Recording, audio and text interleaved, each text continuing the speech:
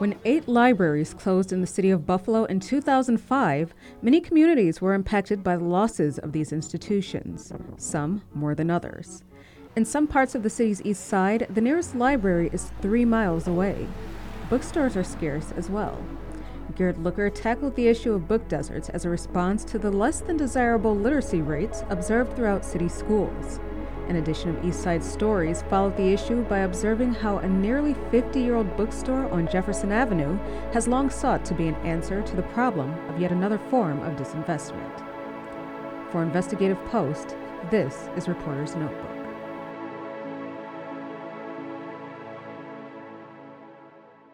You've discovered a very important and I feel like under-discussed issue that's on the east side of Buffalo. You hear a lot about it, especially after 514 being a food desert, but it's also a book desert. And by you delving into this, it really inspired a great story that you produced, and even when I was able to produce as well. I'd like to go back to when you first started taking on this topic. You know, what inspired you to look into, hey, how much literature is available for people who live on this side of town? Yeah, it was actually back in February after we had done some reporting on literacy and the science of reading here in Buffalo Public Schools, really diving into the debate of how reading is taught, how literacy is taught in schools.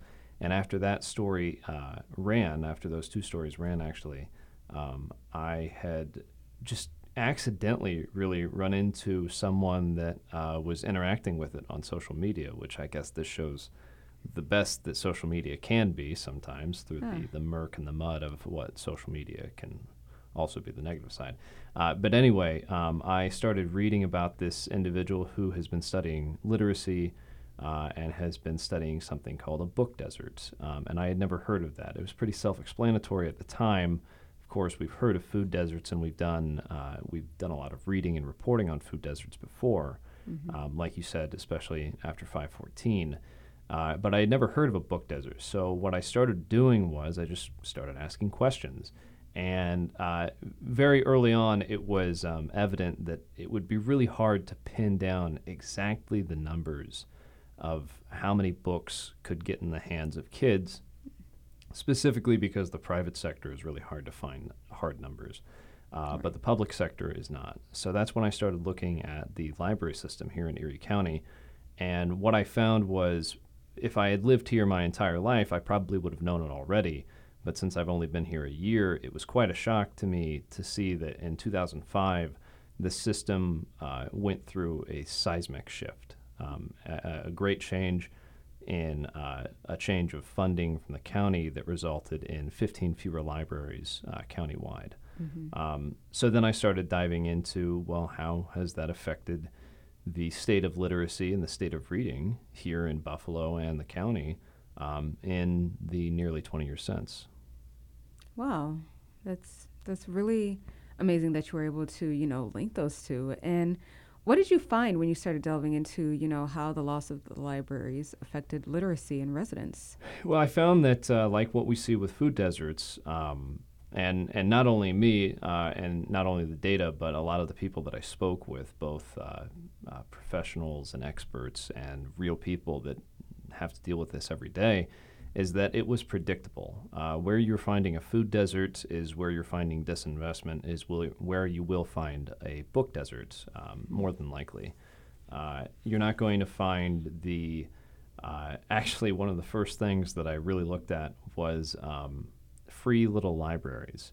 I found a map that had been published in 2019 of the individual libraries that people put in their front yards or maybe in a park. Yeah. And it was a really cool thing to see, the map. I didn't know anyone had mapped those out. And there's a huge swath, a hole on the east side where you're just not going to find one.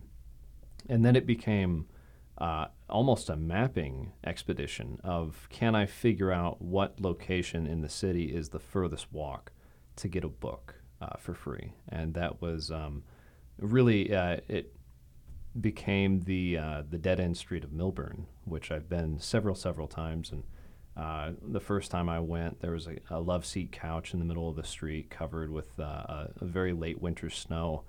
And it was eerily quiet. I remember just very quiet, almost desolate.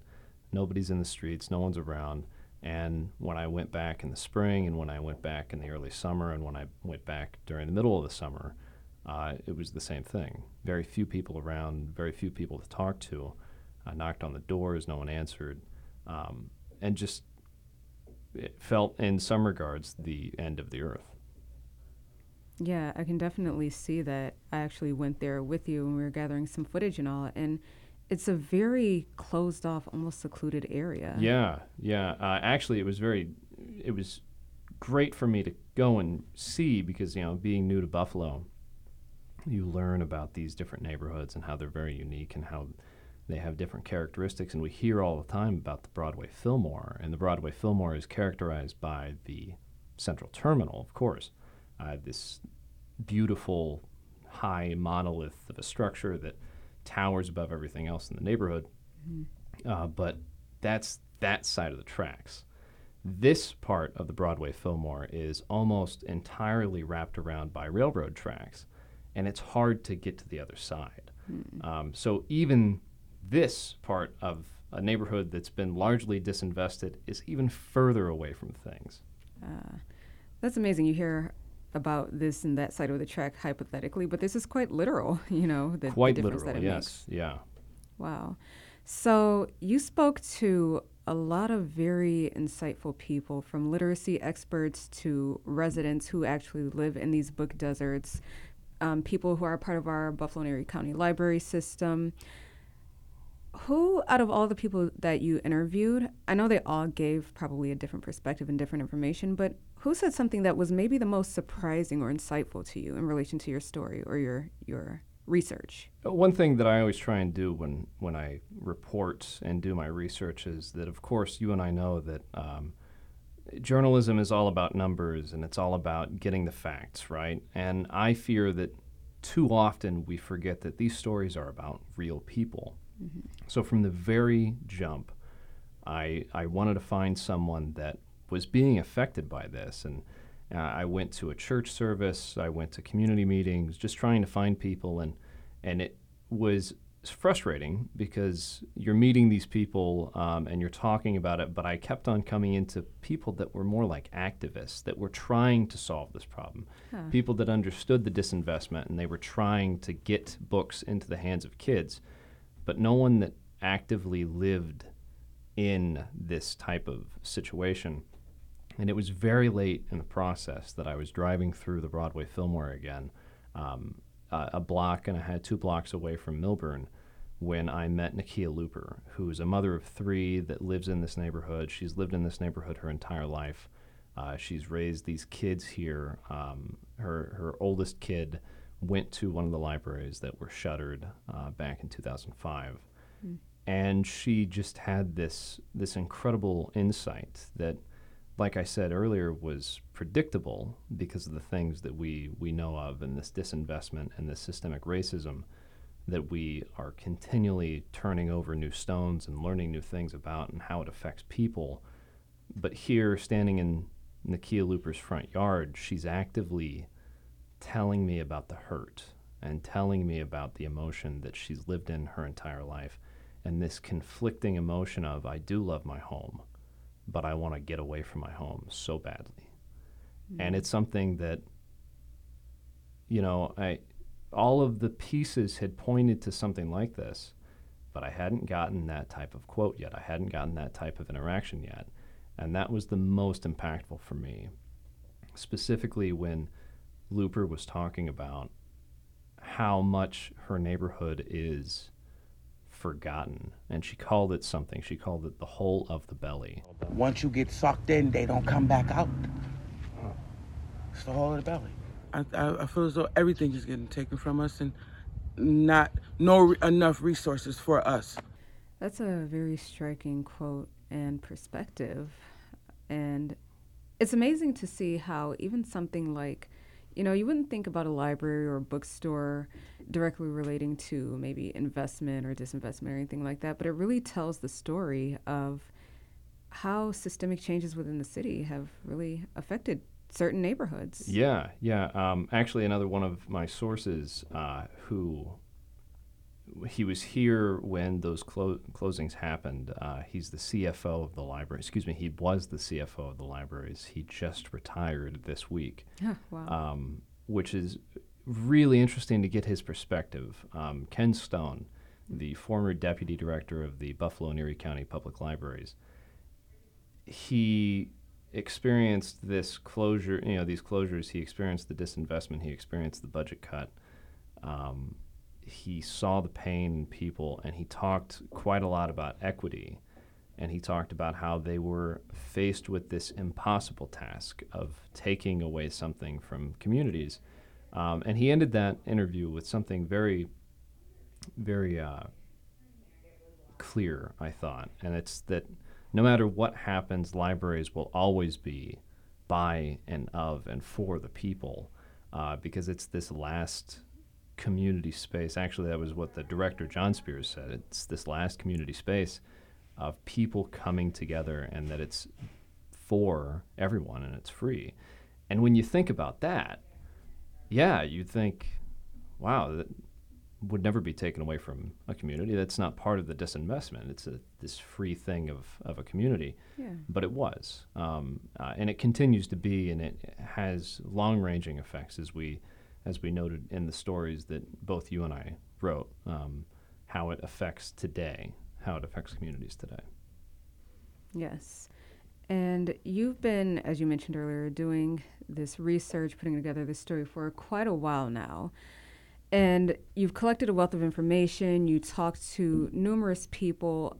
How did you determine how you would put this story together, the sequence, the main points, and how you want it to communicate? Yeah, well, that's really tough, because I tried to actually put it together thinking about, like, how would I edit this if I was editing a documentary film? And I wanted people to be the forefront. And that's why I felt that Nakia Looper's interview and Nakia Looper's sentiment was so important to have in the story. Because, again, this is a very important story about numbers and about disinvestment, but it's about people. People are the ones hurting. More so than the libraries. The people are the ones that use the library. So when I was crafting it, it was quite a battle, going back and forth, draft after draft, trying to figure out how do we mix this great deal of data. And there was so much left out, so much great pieces of data that, like, oh man, that would really reflect something. I remember I found I built a map of who has a library card where. And it was just something that got cut, on the cutting room floor, which is fine. But this story was full of those nuggets of, how much is too much of the data, and how can we weave in those human voices to really tell readers that people are hurting, something can be done about it. Yeah, definitely things to keep in mind, because this is such a people-centric story. But you do want to, stress the numbers, because the numbers tell exactly how these neighborhoods, these communities were impacted. So I definitely imagine, creating that balance had to have been somewhat of a challenge, but. It's always a challenge. Obviously, we're writers, we're artists in some regard. Journalists can be artists, and we can craft poetry and prose at the same time trying to deliver something that is incredibly important and incredibly impactful, and that's what we hope to do, right? That's why we do this. But speaking of people, of course, you picked up where I left off with Zawadi Books, a bookstore on the east side, and you took, in my opinion, on the harder portion of this research. Like I said at the beginning, I looked at the public sector because numbers are readily available, and I did not look at the bookstores, the private sector. Hoping to leave it for later, but when we were in the planning stages with the staff, we pitched it, and we decided to go in on a profile of Zawadi for our East Side Stories. Tell me about that, but tell me in a way, this is now your beat. East Side Stories, this beautiful diving in on a profile of the people that live in this city.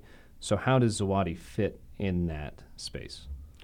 Well, Zawadi fits perfectly in that space, especially in relation to everything that you discovered and discussed about, disinvestment, book deserts. So Zawadi Mr. and Mrs. Holly, the owners, Kenneth and Sharon, they've been doing this since 1976, so before it was even on Fillmore. And they started out of their home, which was the amazing part. And when I was speaking to Kenneth specifically, and he was telling me about their mission when they had started and how they weren't finding the types of literature that they needed and how it was sort of scarce in a way. And, I thought, wow, that's still kind of the case today.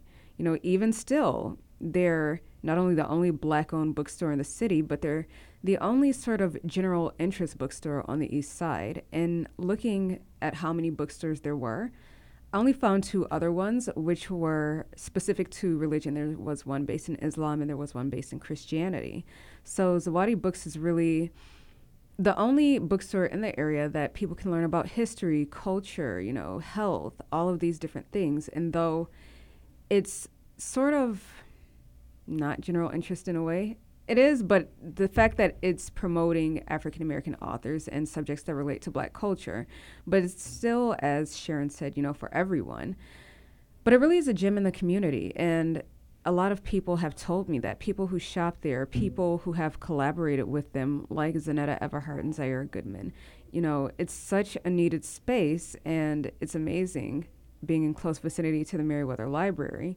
You have this place where there are readily available books, but it's such a different picture from almost all of the rest of the east side. Of course. I mean, if you look down the middle of Buffalo, it's hard. Some people consider it like the Upper West Side. I consider it the Elmwood Village. Just to the west of that, you've got Burning Books. To the north of it, you have Talking Leaves. All throughout there, you've got all of these little libraries that are dotted in people's front yards. If you look at a general picture of where libraries are, you've got Crane and Soto that allow people that live in this area a very short walk to a library. And this is where, in a visual sense, this is where I started.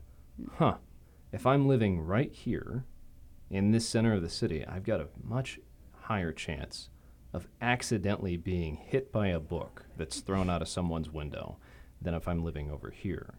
And that was why I actually had reached out to Zawadi. I had spoken with Ken on the phone back in, I think, March, which I thought, wow, it's really important that we're getting back and talking to them. What did they have to say about not only the importance of being in the community, but literacy and getting these books in the hands of adults and children? Yeah, so Sharon, having worked in the library system for over 3 decades, she definitely stressed how the relationship to literacy and access to books are so interrelated. Because really, it starts in the home. If there aren't libraries and bookstores in the vicinity, it's going to be that much harder for parents to buy books for their children and for them to even buy literature for themselves. Kenneth talked about how his love of reading and his love of books started from seeing his father and other men in his life read and discuss books, the same way that we discuss TV shows today. So, if it begins in the home, but you don't have a place to bring these resources into your home, then it creates this cycle of, lower literacy rates, lower comprehension, and I think misconceptions, people thinking, well, people in impoverished communities, they maybe, they're harder of learning or they don't have, the same mental capability, but it's not true. All of it relates to what's available. It's the same way if, you don't have food, you're malnourished. I mean, think about it the same way in a mental state. If you don't have readily available literature in your community, you're going to be educationally malnourished. And if the only way kids are getting books in their hands are in school, and then summer comes and they're out, and then winter break comes and they're not reading, in that period of time, it's going to cause a decline of sorts. And it definitely relates to what you had found in our schools, the lower literacy rates and reading comprehension levels. It's all because, maybe not all, but a large part of it is because of the lack of access to books. And the Hollies definitely stress that, And they said whether it's a bookstore or library, it's so important that people just get to where the books are. So how does this how do you think this reflects or continues certain stereotypes, as well as continuing systemic racism and disinvestment of places that need these things the most? I think it perpetuates a lot. The fact that of the 8 libraries closed in the city of Buffalo, 5 were closed on the east side, it might create this misconception of, well, those were obviously the least utilized libraries. So the people in these neighborhoods weren't actively going there. They weren't interested in reading or using the resources there. You know, bookstores aren't there because that's not a need, you know. That's why it's easier to find like a corner store or a liquor store, because that's where the people go and they're not going to find books. And that's a huge misconception. It's also a misconception what you found about the free little libraries. You know, well, if you put one on that side of town, people are just going to take the books, they're not going to replace them, or they're going to destroy them. And I think this toxic thought pattern is what really perpetuates the disinvestment. It's what perpetuates people to not want to bring anything into the community that seems out of the norm. Like, why would I put a bookstore here? Would people really come to buy books, or would people really come to this library for more than just the Wi-Fi, you know? And I think the only way that you get over these stereotypes is to fight them by putting forth that investment. You know, people only know what they have access to. All of our worlds are limited to what we see, where we're able to go, what we're able to do. If a child does not have access to a library or a bookstore, he might not know that he loves reading and that he may want to be an author, and that, you know, there are different ways to learn based on the types of literature that you receive. It's so important. It's so important to have these resources in communities that usually lack them, or that people have these misconceptions about. When I spoke with Zanetta, she talked about her own love of reading started as a way to escape, actually. Really? Yeah, to go to different worlds. You know, she talked about how her and her sister they were obsessed with Oprah, so they would like write scripts in like their own talk show. And, you know, that's what actually inspired her and Zaire to put this book club together after 514. She said something that I found was so interesting. Her first thought in coming up with this book club was really after she read the manifesto of the shooter. So he had put this literature out in a sense, and she said what she found is that it was full of such misinformation. And the way to combat that is by putting out the correct information, which is why her and Zaire, you know, accumulated these books that taught people about, you know, racism, acceptance, cultural differences, all of these things. And I thought it was so interesting, you know, combating words with words of hate speech with words of, hey, this is how we fix this issue, and this is the only way, by learning. And a lot of the time it's found in books, things that you would think are, you know, common knowledge. There are some things that you can't learn just from observing or from hearing. You really have to study, just like you study anything else that you want to learn. Sometimes you have to study just what it takes to cohabitate and coexist with people who may be culturally different from you.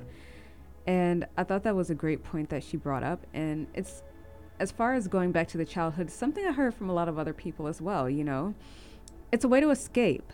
And I think that's so important in communities that face disinvestment specifically, because when you're around somewhere with high crime and poverty issues within your home, outside of your home, a lot of times, you know, kids especially, they need a way to escape.